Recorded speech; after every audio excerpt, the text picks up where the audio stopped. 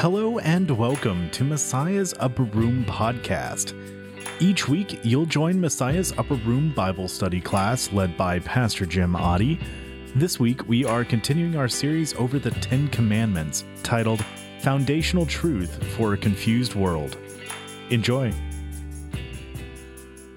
So we're finishing up on the first commandment, you shall have no other gods before me. So to kind of recap a little bit of what we talked about last week is the first part is that unbelief in God can be intergenerational. Now, belief in God can also be intergenerational. But what is it that we're talking about there when we say it that way? That the belief of the parents or the belief or the unbelief of the parents influences the next generation. That's the point of that. And so the commitment level of the parent in terms of what you say about the faith, and then I think in some sense, even more significantly, how you live the faith, is an influencer to the next generation. All right, now, does that guarantee anything? Let's say that you have very devout parents. They're in church all the time and they do all the stuff with the church. Does that guarantee that the next generation is going to be as active or even interested in church? No, and that's something that we see more and more now in subsequent generations. So it's not a guarantee, but by the same token, what would be the value of raising your children in the faith? If it doesn't do any good, why do it? All right, kind of what I'm asking. I mean, does it do good? Is there some value to it? Yeah. Usually, if you've been raised in a Christian environment, when the trials and troubles come, that's where you have a fallback. Okay, so there is something to go back to, is what you're saying. Okay, good point. Good point. Yeah. Sometimes that loving, caring attitude is directed at their parents. Can you say more about that? I don't have any idea what you're talking about there. Well, as you age, it's nice to have the support of your children and have them involved in your lives. And if they grow up with that caring, loving attitude that Christianity seems to develop into people, sometimes they turn and direct that back at you, which is kind of nice of your Yeah. So is there like an age at which that happens? I'm just wondering when that is. Yeah. Yeah. I'll let you know. Oh, okay, good. Yeah, good. Yeah, and since you're mentioning it in the group, if you'll let the group know too when that happens, that would be terrific. Yeah. And I say who your child marries has a big. Oh, that's a little different gig, isn't it? Huh? Little different deal. Who your adult child marries, and maybe to what degree that is already of high value in that spouse. Now, again, sometimes you can have somebody get married to somebody that did not grow up churched and did not know Jesus, or maybe knew Jesus in a kind of a maybe limited way, and then the strength of that spouse brings that person in, and if that person has a positive experience in the church setting where that couple is, that actually can move it in that direction. But sometimes we also see, and at least I do in my work, is that someone from a churched background will marry somebody from an unchurched background, and then eventually they both become unchurched, or at least de-churched.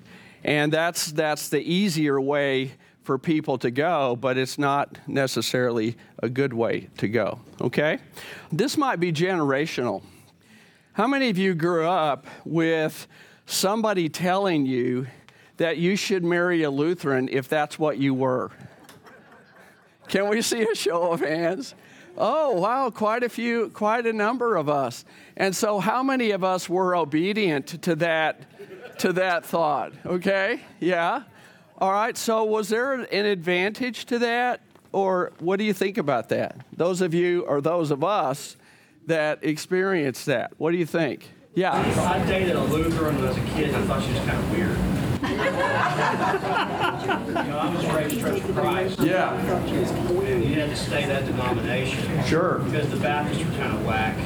Lutherans were really weird. So Fortunately, I grew up, Yeah. so I was ripping my faith. Yeah. We thought, well, Luther had something right, so we came back to our roots. Okay. Yeah. That's why I got that hyphen. You know, those hyphens. You have all those hyphens next to your. What else? Just the denominational thing. You know, I mean, again, it's. So I think somewhat in today's world, people get a little put off by that. But I remember my grandparents had told my mom and dad that they needed to marry Lutheran, and it needed to be of a certain language as well, right? And so that was just kind of the way that it was. And then when I was a kid, it wasn't like it was mandated, but it was certainly expressed that there might be some benefit to it financially. So, you know, or that there might be some aspect of life that would be easier if you were of that denomination. Now, I know that when I went through the seminary, there was a kind of it never was stated as a rule, but it was stated as this would be a really good thing is if you would marry a lady who was already Lutheran. And the interesting aspect of that is that I don't think that's any more the case, because I think that now, partly because there's so many second career people coming into the seminary to become Lutheran pastors, that it's not necessarily a given that the wife would be of a Lutheran background or have the current life as a Lutheran. And so you can kind of see where when there isn't that unity, when there isn't that sense of we're sort of in this together denominationally, much less religiously in terms of our faith in Jesus and the way we express that, you can kind of see where that would create some difficulties. Okay, does that maybe a good way of saying that? Yeah, okay. Pardon? It shouldn't. It shouldn't. I don't know what you mean by that. Because if you're strong and you marry someone who isn't, you could bring them closer. And I think this happens. There can be that. It just doesn't always play out that way. It kind of depends on how strong in the denomination that person was, and what is the similarity? So, for example, in many situations, it's easier for a Lutheran and a Catholic to get married to each other than it is for a Lutheran and a Baptist to get married to each other. Have you noticed that? No, I haven't noticed at all. It's not that it's a good or bad. Now I'm walking the tightrope here. Do you notice that? Yeah.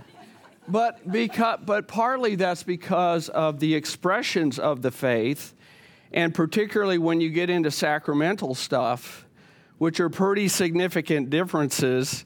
See that you want to honor your spouse, right? You want to appreciate the background that your spouse has, at the same time that you're trying to create something that has unity.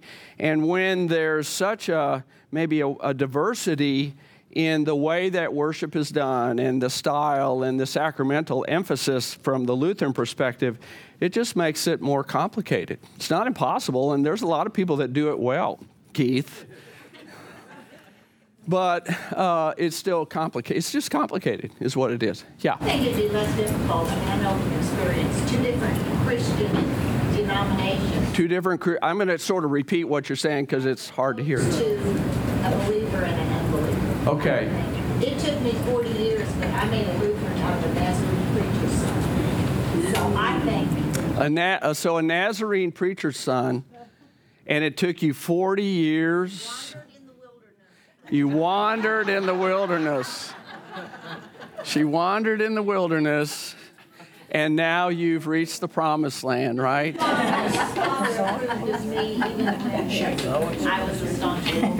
Yeah. So what was the magic? How did you do that? Actually, the funny thing is, the Lutheran dean who came through to our son who's Yeah. over here. Yeah. He was in the Nazarene church from the day he was a week old. Uh-huh. Went to a Nazarene college. Yeah. He became a Lutheran almost before we did. Yeah. So I've decided it's time to do it. Yeah. That DNA is pretty strong, isn't it? Yeah. It's hard to resist that DNA. Yeah. Well, that's kind of interesting. We yesterday in the men's retreat, we went through the book of 1 Peter. That was the theme for that. And there's a part in 1 Peter 4. Glenn, do you remember where it was? I don't remember where it was. Okay. Anyway, where it talks about, Peter mentions the idea that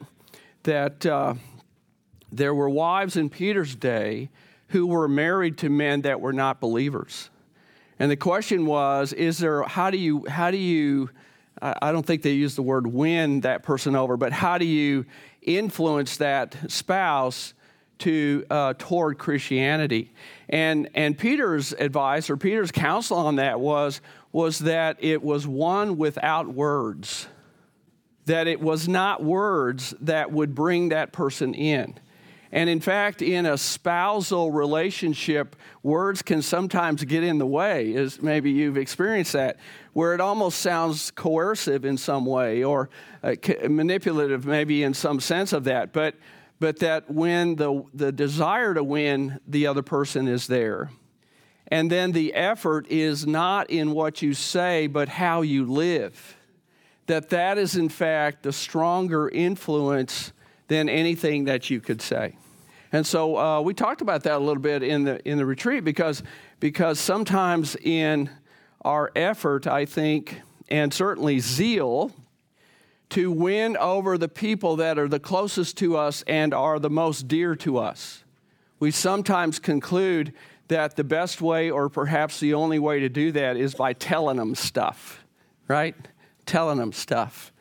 And at least from Peter's perspective, who he himself as an apostle was married. We don't know much about his wife, but he was married. That wasn't the best way to do it.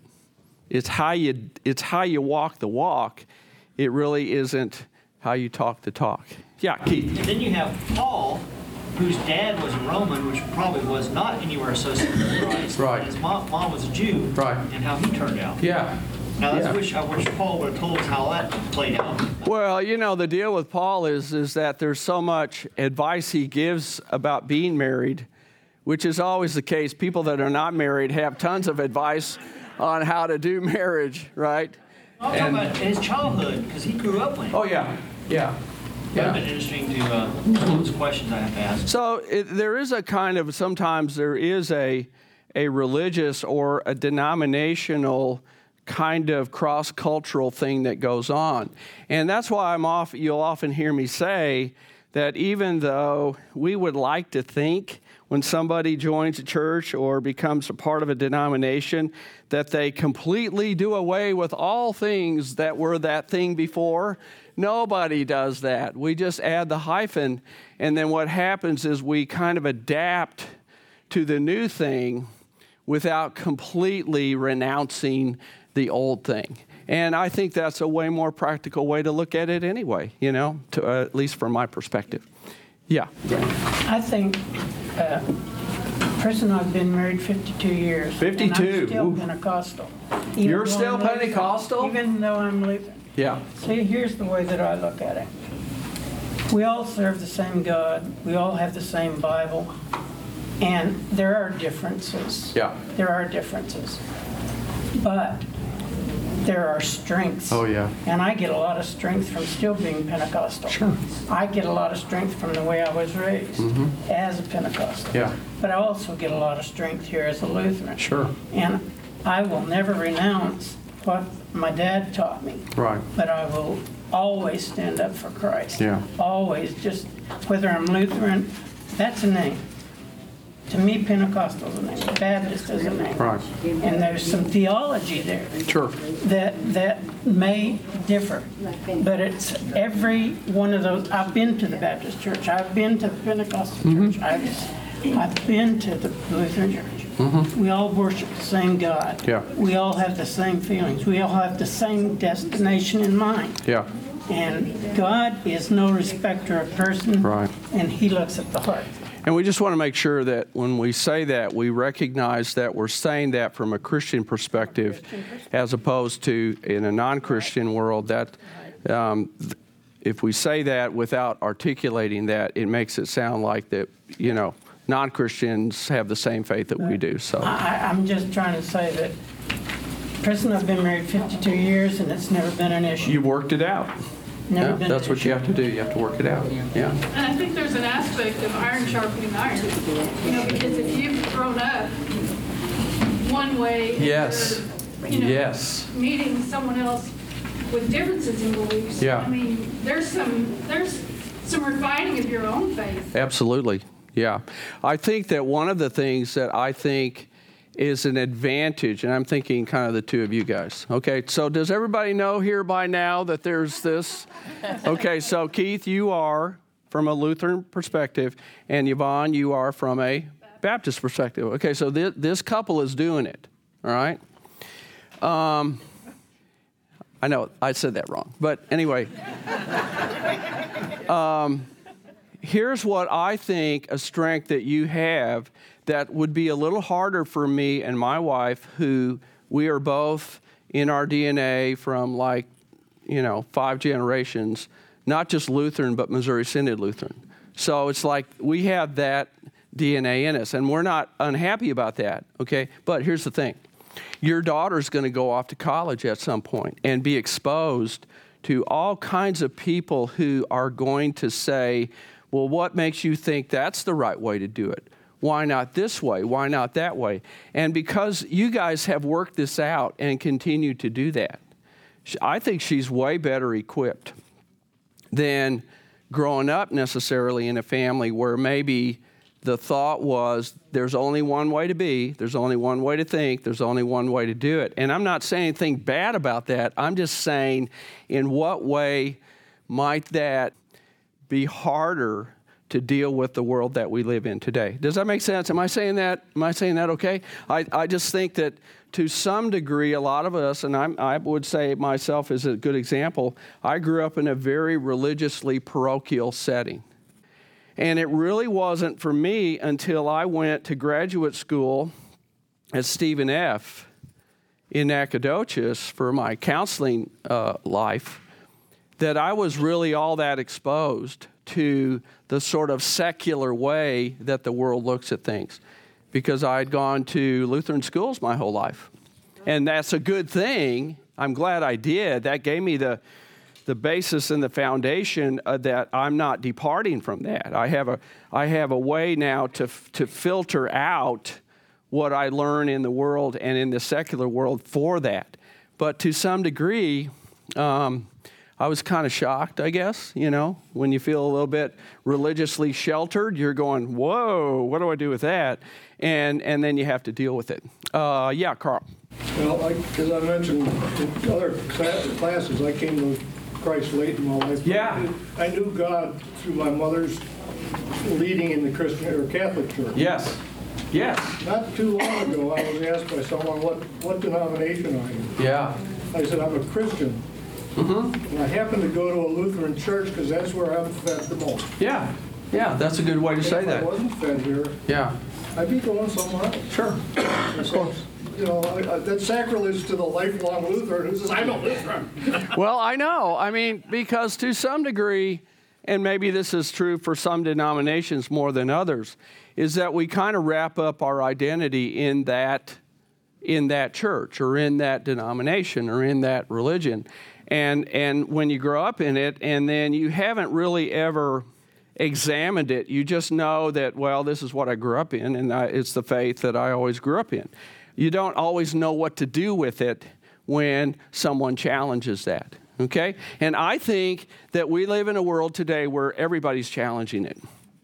It's really difficult now to find a circle of people where everybody believes the same thing. It's just really hard to do that. I don't know if that's good or bad, but I think it's neat. Because what it does is it forces you to look at your own belief, and it forces you to look at what's important to you and say, why do I feel that way? What do I base that on? And so I think it's, as one of my professors from the seminary, who's now the president of the seminary, says, it is a great time to be the church. It is a great time to be the church because we live in an era that is unchurched or in some sense de-churched. And people are looking for something to believe in. That's part of why there's so much interest in all these things that, oh, I want that, and I want that, and I want that. There's a high interest in wanting to believe in something. And we just have to figure out how to connect us to that. Yeah, somebody else had their hand up. Nobody else had their hand up. Okay, very good. All right, so, okay, well, no matter what, we are going to get done with this today, okay? Even though we're only on what we talked about last week, all right? We are going to get done with that. Yeah. Going back to this, you see like in children. Intergenerational, yeah. What about that promise of God? Yeah. Train up a child. Train up a child in the way he will go or she will go. They will not depart. We have always taken that verse and turned it into religious indoctrination. That's what we've done with that verse. But that verse is bigger than that, okay? So let's say it this way. If you raise your child to be a Lutheran, will he or she become a Lutheran? Yeah, but that's what we've always done with that verse. But they're still Christian. So you raise a child to be a Christian, will they always be a Christian? Not necessarily, but if you raise a child to be a Christian, if you raise a child to be a Christian, what probably at some point have you given to that child? More than that. They know. They know better. You baptized them. You baptized them. Or had them baptized. Now, of what value is that? And some of us were baptized when we were like little bitties. And some of us were baptized when we were a little older. Doesn't make any difference. What value was it in the gift that you gave them in baptism? They may drift away, but they'll come back. Because why? Yeah. See, I talked about this in the men's retreat. Now I get to harp on it again, Richard. See, why do I keep bringing this up? And you bring it up too, and I'm so glad you do. What is it that happens in baptism? That once it happens, they become a beloved child of God, and nothing changes that. And the promise of the Holy Spirit is given, and then what happens is the Holy Spirit now is working through the Word all through that kid's life. And the Holy Spirit doesn't stop doing that. And so sometimes we look at the outward measures of that. We say, oh, well, I'm in church every Sunday, but my kid's only there once every 6 weeks. I mean, we look at the outside of that, don't we? And we conclude that on the basis of the outside, then that must be revealing what's on the inside. And I would sort of argue that sometimes what's going on the inside has nothing to do with what's going on the outside. But we know, and you know this in your own life, the Holy Spirit works on you all the time. Is it of advantage if what that kid grew up with were all the Bible stories? Is that an advantage? Yeah, because then what do you have? You have a basis by which you can look back at the people in the Bible who maybe struggled with some of the same stuff you did, and then when you're having that struggle and you're having that conversation with your child, your adult child, you're able to refer back to those. I think one of the most challenging things today that's way different from when I grew up and maybe a lot of you grew up is that when you get in a sermon and you make a reference to Noah or to Abraham, you're looking around seeing clueless looks on people's faces because they don't know who that is. And you think, how in the world did that happen? How did we go from everybody knew who that was to people going, I don't know who that is? How did that happen? Well, I mean, to some degree, we stopped talking about it. Yeah, Max. Would you say that the Holy Spirit could be considered your inner conscience too? You know, that little angel on the right shoulder that says you're doing good, and the one on the left that says, oh no, don't be the evil. You know. I'm sort of looking at your shoulder right now, wondering. Let's see. Yeah, which one that is? Yeah. I think the Holy Spirit can function that way, and often will. I mean, you know, from a Lutheran perspective, we often talk about the new nature and the old Adam in us, and kind of that fight that goes on back and forth. But I would also say that people who are not Christian also have a conscience. I mean, there's that sort of right-wrong that's built into us. Okay, so it's certainly not limited to that. But I also think just the idea that when we say that the Holy Spirit, the Holy Spirit's deal is to work faith and to sustain faith and to maintain faith all through life. That's what it does. That's what he does or she does or it does. That's what the Holy Spirit does.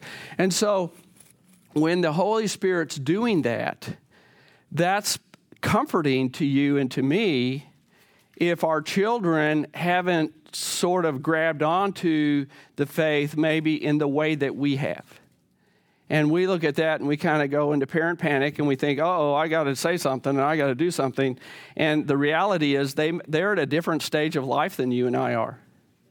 And it may well be that when we were their age, if some of us can remember that far back, right, that maybe we were questioning too. And maybe to some degree we were just a little bit rebellious. And maybe to some degree we were saying, what's the point of believing any of that stuff? It's just what those old fogies believe. So sometimes we have a hard time going backwards and remembering how we were too. So again, I want you to hear me say that having that solid foundation, I'm so grateful that I had that solid foundation. And I hope that that's something that you value as well. But with the solid foundation, we wish that that would guarantee more than it does. But it doesn't, does it? Right? And later in life, many times later in life, people come back. And it's not like they ever left. It's just that there was a whole lot more searching and a whole lot more testing that went on, but they come back. And that's the Holy Spirit's work, right? And that's the comfort that we have. Yeah. This kind of repeated what I tell myself with more children that are obviously adults. Yes. And they're functioning well. Yes. But we have to give up that pride in the sense of we have any control over that. We instill that we didn't instill the Holy Spirit. That's right. Something God put in. But we have to give up that we have any control over what adults do. Yeah. And if we did our job. Yeah. And we have to play the long game. That fruit may not come till we're pushing daisies by the roots. Yep. And we just have to give up, no, we're not God. And I that's think correct. That's where people struggle. Yeah, that's a little hard as a parent to remind myself I am not God. Yes, that is true. Yeah, Phil. Just to bring some perspective and actually playing off of the comment about playing the long game. Yeah. Children today that they have, like, say, average lifespan of, they will have an average lifespan 70 to 90 years. Yeah. During the first 18 years when they're with their parents, that's about 90% of the time over their entire lifetime that they will spend with their parents. Yeah. Once they turn 18 and go off, whether they go to college or go off into the workforce, assuming they move away out of town, that remaining 10% for the remainder of their entire lifetime would be involved with their parents. Sure. Yeah. So you want to set that foundation, whatever it may be, during that first 18 years of life, because that's the most amount of time you're ever going to spend with them. Yeah, and there's a lot of that happens way more than what you say. It's also what you do. And I think that's just the opportunity that we have from a parenting perspective to be able to do that. Okay, well, I think we need to move on, because if we don't... All right, so now let's get into number 2. Yay, why does this matter? All right, why does it matter? beyond the fact that God says, I said so. Okay, we get it. There's a place for that.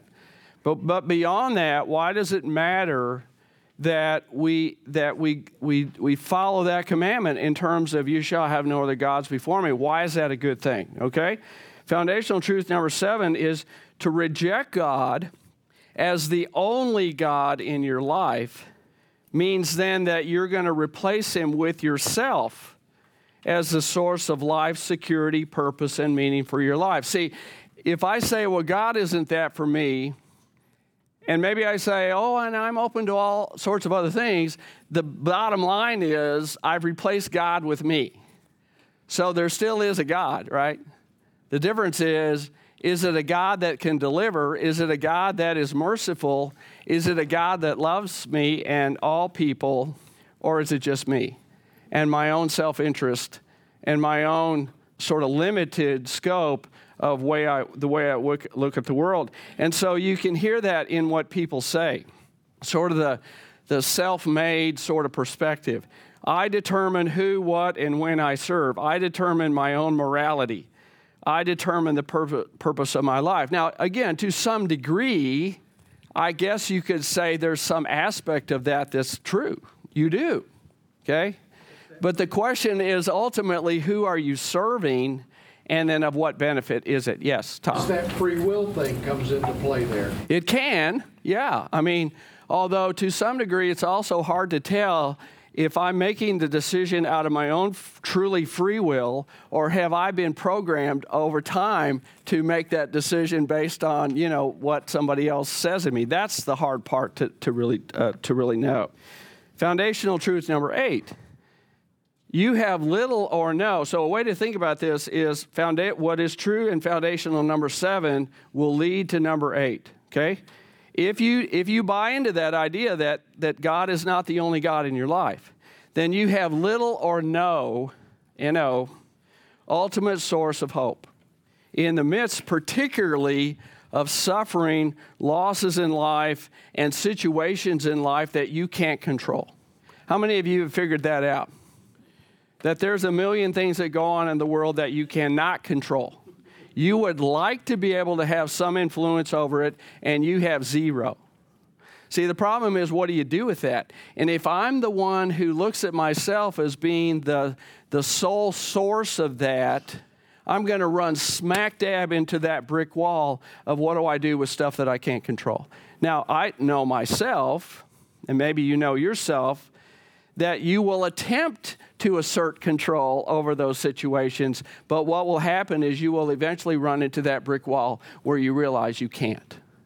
You can't make it better. And so what happens then for a lot of people when they don't have that relationship with God that they can turn to, they keep trying to do it themselves. And the kinds of things that we often then turn to that we think is going to make a difference are stuff that are, for the most part, self-destructive or avoidant in some way. And I kind of think that there's a tendency for people to do that today because hope is in short supply in the lives of many people. At the end of the day, if you think you've tried everything there is to try to make something better, to make that difference, what stops you then from eventually saying, you know what, I may as well just end it all, right? Because there's no hope of something being better than it actually is. So foundational truth number 9 is that when God is your God, through faith in Jesus, you benefit from his mercy. From his mercy. In other words, you lean on and you go back to the mercy of God, particularly as it's expressed in the gift of forgiveness. See, I think that one of the things that can happen sometimes is that, think about, for example, how many of you have regrets? Yes, we'll just go down the line here and everybody can talk about what's one regret you have. All right, what do you do with those? What? Give them to God. Give them to God. Okay, that's one thing. Glenn gives them to God. What else do you do? Pray to improve. Pray to improve, okay? Self-improvement. Avoid doing it again. We'll check with your wife on how well that's working for you. Yeah.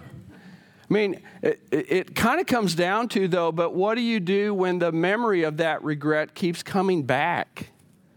This is where I would look at the mercy of God and saying that is a distinct advantage over people that have said, I don't need that God stuff in my life. I can take care of this myself.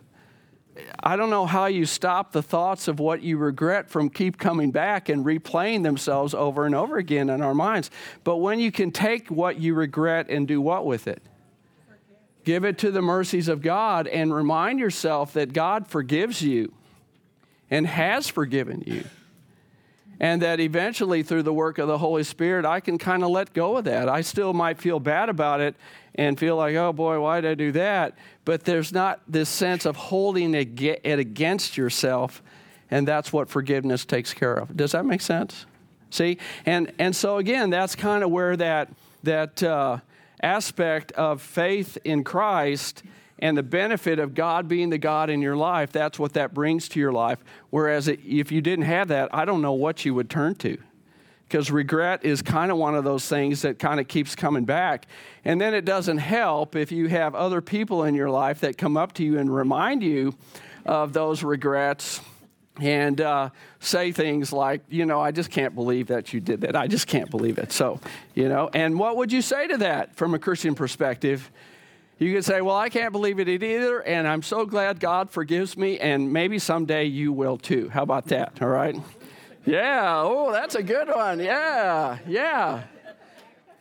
Well, it'll be on the podcast, so you can just, in fact, if you want, when you play the podcast, stop it right there and then put a loop on there, and then that way you could just keep redoing it. Yeah. Or put it on a T-shirt. There you go. And put it on a T-shirt backwards, so when you look at the mirror, you would see it frontwards. This is getting really weird here, let me tell you. All right, so the last part that I want to spend a little time on is, the last number of weeks, we've been kind of touching on and kind of hitting on this whole thing of people today who express themselves as being spiritual but not religious. All right, and I remember that a couple weeks ago when I brought it up here in this class, it occurred to me that it touched a real nerve. That it may well be that every one of us knows somebody whose expression of their spirituality is like that. And in some sense, it may even involve some of people that are very dear to us, like maybe a son or a daughter or a spouse, or it might be even somebody that's your nephew or niece or grandkid or something like that. So what I thought we would do is take a little time to look at number 7 in terms of in what ways can you, that's you and me, who know we are God's beloved, respond or witness in the hope that we have, right, and that we receive through Jesus. Is there a way for us to be responsive to that? Because there is just kind of this phenomenon today where people just say, I don't want to have anything to do with organized religion. It's just me and God. And then they cite all of the flaws or many of the flaws that you get in anything that's human, right? Anything, and organized religion certainly would qualify as a setting in which the flaws and failings of human beings would show up. Okay, so some little tips here, and then we're actually going to look at a situation from the book of Acts where St. Paul encountered the same thing. Okay, so just a couple little things here. One is, if you are in a relationship with that individual, let's say it's one of your adult children or somebody like that, all right? Part of the deal is to keep the conversation going. I like kind of what was said earlier with respect to that this is a long-term process, is it not? faith development and the appreciation of faith and the value that faith brings comes out of conversation. And when I say conversation, I don't mean preaching to somebody.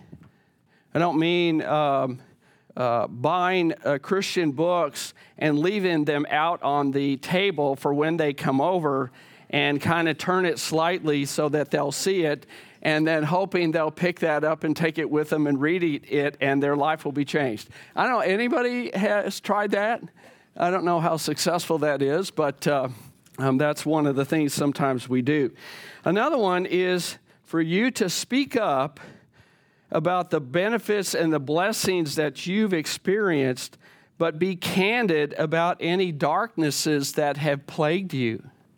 See, I think one of the things that sometimes we're reluctant to do from a Christian perspective is to talk about the struggles, to talk about real life. You know, I think to some degree we're a little afraid of that. I don't know, maybe it's because we don't want to be vulnerable, but I think it's also because we want everybody to think that the Christian life is the most wonderful thing there is, and that because it's so wonderful, we sort of imply that no bad things ever happen, and that's not real. And so I think to some degree people today want to know, is it real? Or is this just like a fairy tale? Or is it just like a myth where at the end of the story, everybody sails off into the distance, living happily ever after? And sometimes we present our faith life like that.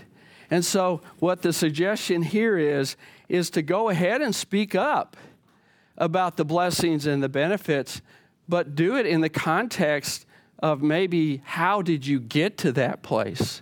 And maybe you had to go through a dark time or maybe a dark situation in order to get there. Does that make sense to say it that way? Yeah, it's kind of like being real. And that's what the next one says, is be real and acknowledge any faith struggles that you've had. Be genuine, not pathetic, but certainly not settling for pat answers. What's an example, do you think, of a pat answer? What's a pat answer? What does that mean? I know. That's the pat answer I get. I know. And when you hear that, how do you feel? What's your feeling when you hear somebody say that? That's the I don't care to have this conversation any further from this point. Okay, so that would be a good reason not for me to say that to somebody else in this sort of setting, right? Or to feel like, have you ever felt like that you have to have a Bible verse to respond to everything somebody else says? Have you ever thought that before? I mean, I went through that stage too as a young pastor, thinking that I needed to have a Bible verse to respond to every situation. And I never could remember where the Bible verse was. And this was before the Google Bible was invented, so where I could just look it up. So we don't have to. You don't have to, okay? It's nice if you do. But sometimes quoting Scripture in the middle of that conversation when somebody's talking about their struggles kind of makes it sound like that it's not okay for them to have the struggle and then to tell you about it in the first place. And it just kind of shuts down the conversation. So sometimes it's good to have the Bible verse, but way later than maybe in that given moment. Be respectful of the person by acknowledging the sincerity of their spiritual search as you speak about what Jesus has done for you. Anybody relate to the idea of a spiritual search? Or have you just kind of had all the answers that you wanted throughout your whole life? Okay? And again, sometimes those of us that are raised in the church, we sort of think that part of our Christianity means that we could never have doubted anything, right? We never could have had fears. We never could have even had moments when we said, oh, this is a bunch of hooey. I think if we're really honest with ourselves, we could admit that. And in a conversation like this, I think it's important to admit that, because then you become human. And you're a real human, not a stained glass human. Okay? What's a stained glass human? We have stained glass in our church. When I say a stained glass human, if you've ever looked at any of those pictures that are in the stained glass of our church, they never show any of those people in there doing anything dumb. No, take a look at it. They're beautiful, but they're stained glass, right? And yet, if you read the story of Noah in the Bible, you will be aghast at some of the things that was a part of Noah's life, right? So that's being real. And I think to some degree, the world today is calling us to be real, to just get out of the stained glass and get back into how does this faith really speak to me? Would that be true, do you think? Accurate? Yeah. All right, let's go to the next page. We can learn from the Bible how to engage the culture of the NONES. That's the phrase that's used, the designation that's used for people that see themselves as very spiritual, seeking a relationship with God, but not wanting to have anything to do with organized religion or anything having to do with the rules that often are associated with that. Okay? So in the book of Acts, St. Paul is out doing his mission work, and he is in Greece, all right? And so we pick it up in verse 16 where it says, while Paul was waiting for them in Athens, he was greatly distressed to see that the city was full of idols. So he reasoned in the synagogue with both Jews and God-fearing Greeks, as well as in the marketplace day by day with those who happened to be there. The city was full of idols. So see, Athens was the cultural center, but also a religious center for Greeks. And because Greeks believed in the multiplicity of gods, very much of a pluralistic society, we can sort of argue that there's a lot in common that we today, our culture, has with the Athenians. So what do we see? He's greatly distressed, right? It really bothers him to see this city that is filled with the idea that there's more than one God and that people should worship more than one God. And yet, what is his response? He reasons with them. He's able to take his distress and not use it in a way that where he would become irrational. So learning number one is that what we can learn from that is to engage in informed conversation. In other words, to listen well and be respectful of their point of view, even if you disagree with it. I don't know, is that a hard task to do? To reason with someone when what the position that they're presenting is like way out in left field, is at least as far as it is from your perspective. Is that hard to do, or do some of you find that it is a challenge to do it, but you can do it? What does it take to be able to do that? Patience? Yeah, it does take patience. You really have to take the long view that where we are in this conversation may not be where we end up, but it's not going to be a quick thing, okay? So making the time to do it is a significant piece to that. And some of us think, oh, we should be able to have this conversation and get it done in 10 minutes, and then that ought to be it. That is not the way it works, okay? Yeah.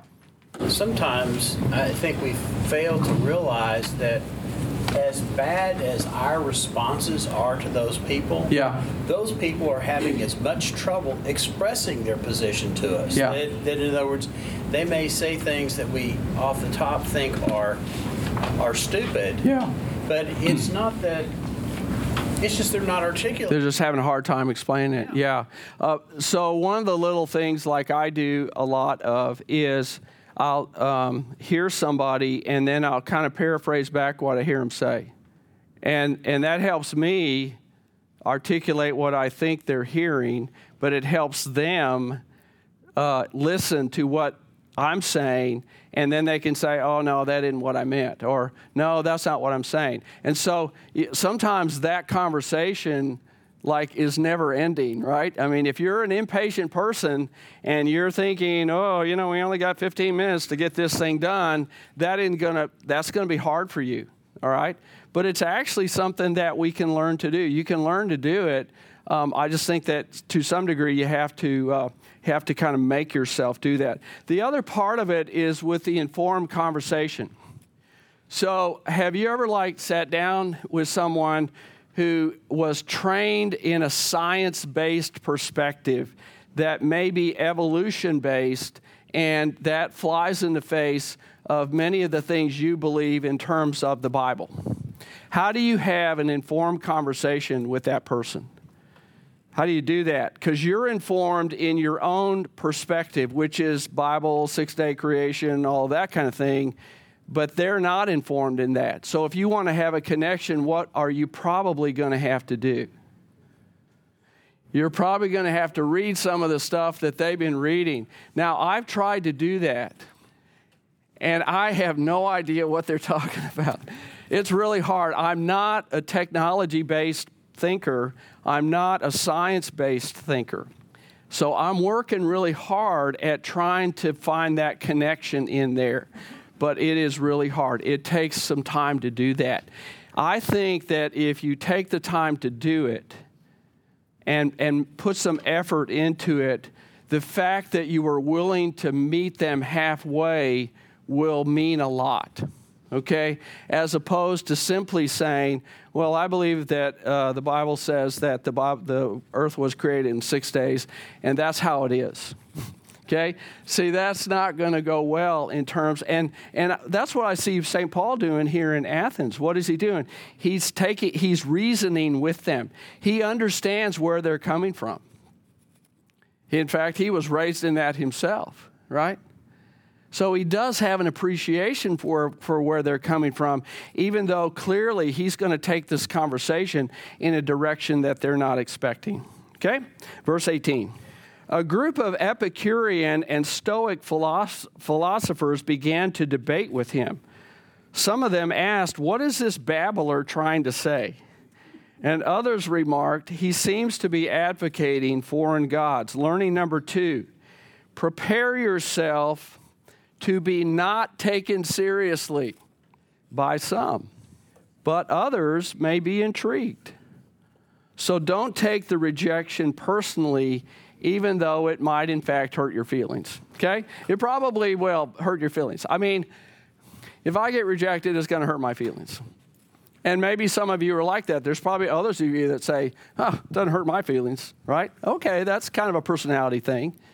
But even if it does, don't take it personally as if somehow they're rejecting you or that there is even a rejection.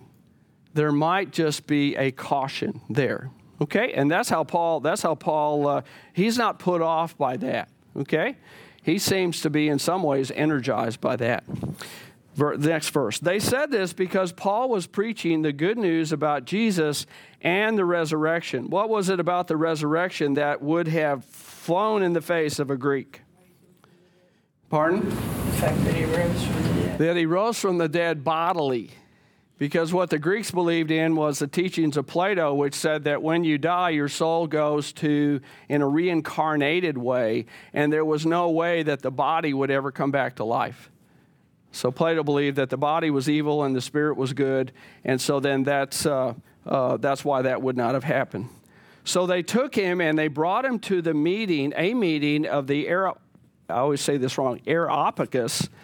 where they said to him, "May we know what this new teaching is that you're presenting?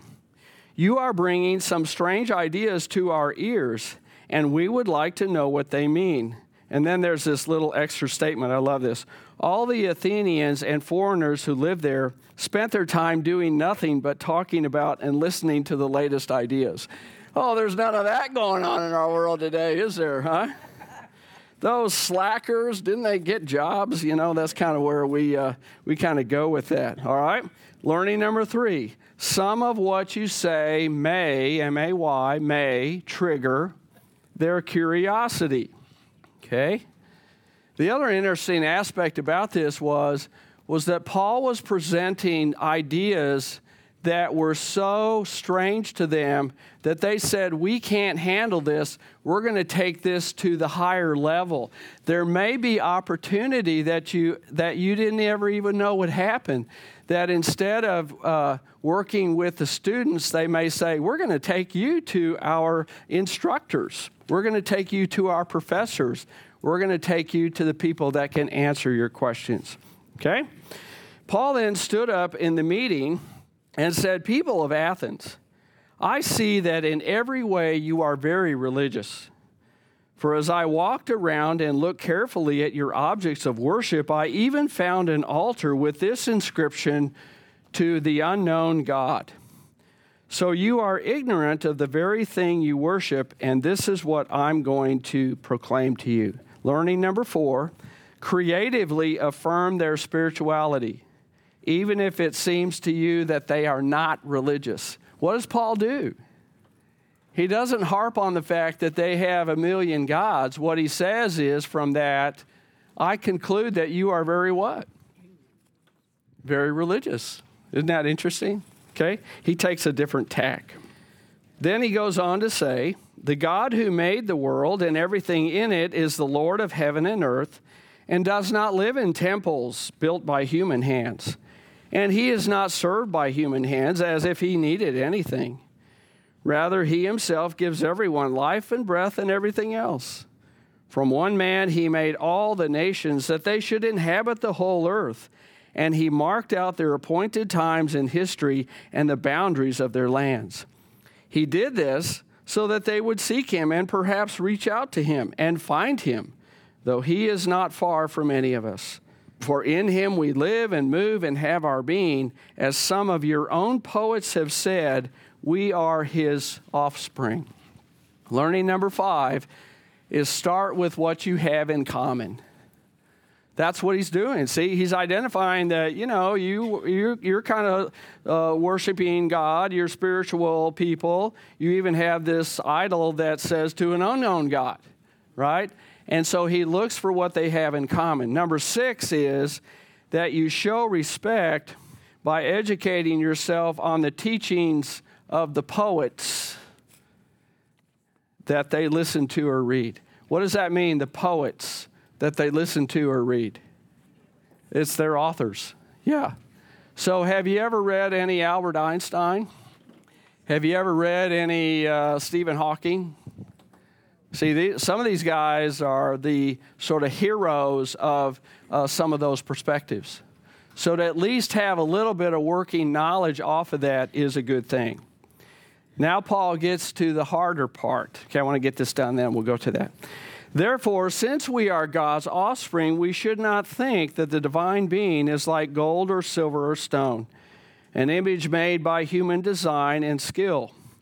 In the past, God overlooked such ignorance, but now he commands all people everywhere to repent. For he has set a day where he will judge the world with justice by the man he appointed. He has given proof of this to everyone by raising him from the dead. Now you get to the personal aspect of this in number 7, is that you share the gospel by telling them what Jesus has done for you and how he has helped you in difficult moments of life. Now you're taking it from kind of the general, I think, in some sense, to a more specific place. Here we get to verse 32. When they heard about the resurrection of the dead, some of them sneered. Okay, now we know why. But others said, we want to hear you again on this subject. At that, Paul left the council. Some of the people became followers of Paul and believed. Among them was Dionysius, a member of the council, and also a woman named Damaris, and a number of others. Number 8, remember that your task is to plant the seeds. God is in charge of making them grow, right? And then number 9, sometimes it's the people that you least expect who are the receptive hearts.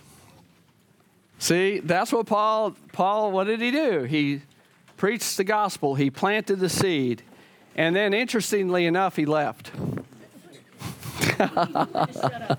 Yeah, he knew when to shut up. That's a good point, Kathy. That's a good, sometimes. Okay, so now guess what? We have completed the first commandment. And how long did it take? 4 weeks? All right, so there's 10 commandments times 4. How many weeks are we doing this? Oh, good Lord, save us from ourselves, right?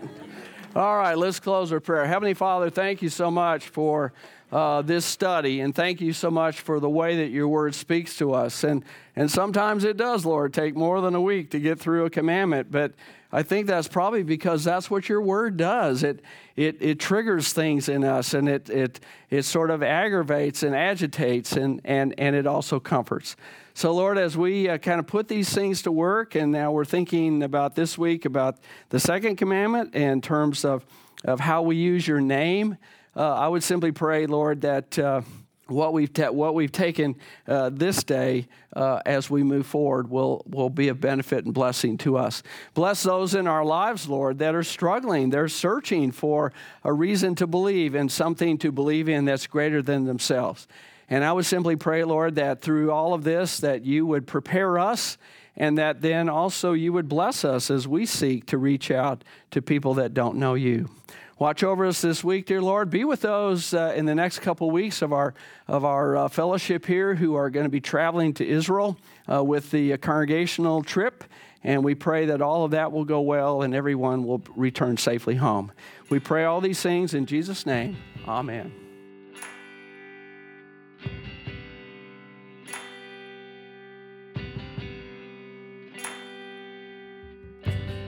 Thank you so much for listening to this episode of Messiah's Upper Room podcast. If you want to join the discussion, please send us an email with your question or comment to messiahlutheranpodcast@gmail.com, and we'll be happy to read it during an upcoming class.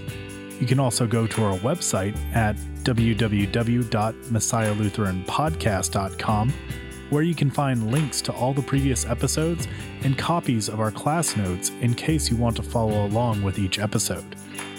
You can also find out where to subscribe to the podcast at messiahlutheranpodcast.com/subscribe for links on how you can find us on iTunes, Pocket Casts, Stitcher, TuneIn, or any other podcast catcher of your choice. If you feel like we have given you any value during this podcast, please consider going to our podcast page in iTunes and leaving a rating or a review. Not only will that provide us with valuable feedback that we can use to improve the podcast for you, but it will help this podcast to climb the iTunes rankings and help us spread God's message to anyone willing to listen.